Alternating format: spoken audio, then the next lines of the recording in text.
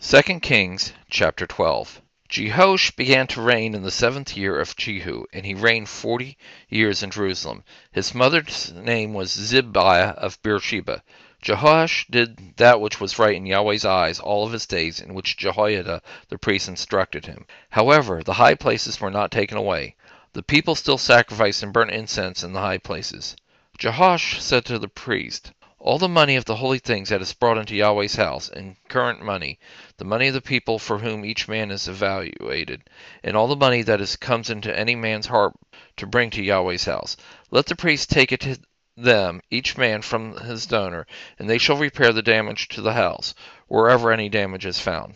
But it was so that in the 23rd year of King Jehoash, the priest had not repaired the damage to the house. Then King Jehoash called for Jehoiada the priest, and for the other priests, and said to them, "Why aren't you repairing the damage to the house? Now therefore take no money from your treasurers, but deliver it for repairs to the damage to the house."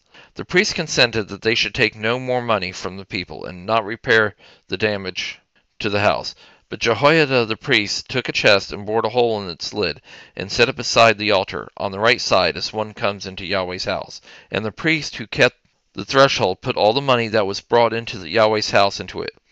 When they saw that there was much money in the chest, the king's scribe and the high priest came in. They put it in bags, and counted the money that was found in Yahweh's house. They gave the money that was weighed out into the hands of those who did the work, who had the oversight of Yahweh's house, and they paid it out to the carpenters and the builders who worked on Yahweh's house, and to the masons and to the stone cutters, and for buying timber and cut stone to repair the damage to Yahweh's house, and for all that was laid out for the house to repair it. But there was not made for Yahweh's house cups of silver, snuffers, basins, trumpets, any vessels of gold or vessels of silver of the money that was brought into Yahweh's house. For they gave that to those who did the work and repaired Yahweh's house with it. Moreover, they didn't demand any accounting from the men into whose hands they delivered the money, to give it to those who did the work, for they dealt faithfully. The money for the trespass offering and the money for the sin offering was not brought into Yahweh's house. It was the priest. Then Hazael, king of Syria, went up and fought against Gath, and took it. And Hazael set his face to go up to Jerusalem.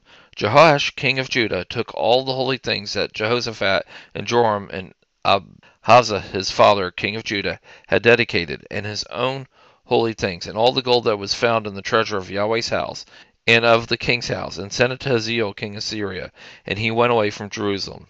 Now the rest of the acts of Joash and all that he did, aren't they written in the book of the Chronicles of the king of Judah? His servants arose and made a conspiracy, and struck Joash at the house of Milo, on the way that goes down to Silla. For Jozachar, the son of Shemiah, and Jehozabad, the son of Shomer, his servant, struck him, and he died, and they buried him with his fathers in David's city. And Amazah his son reigned in his place.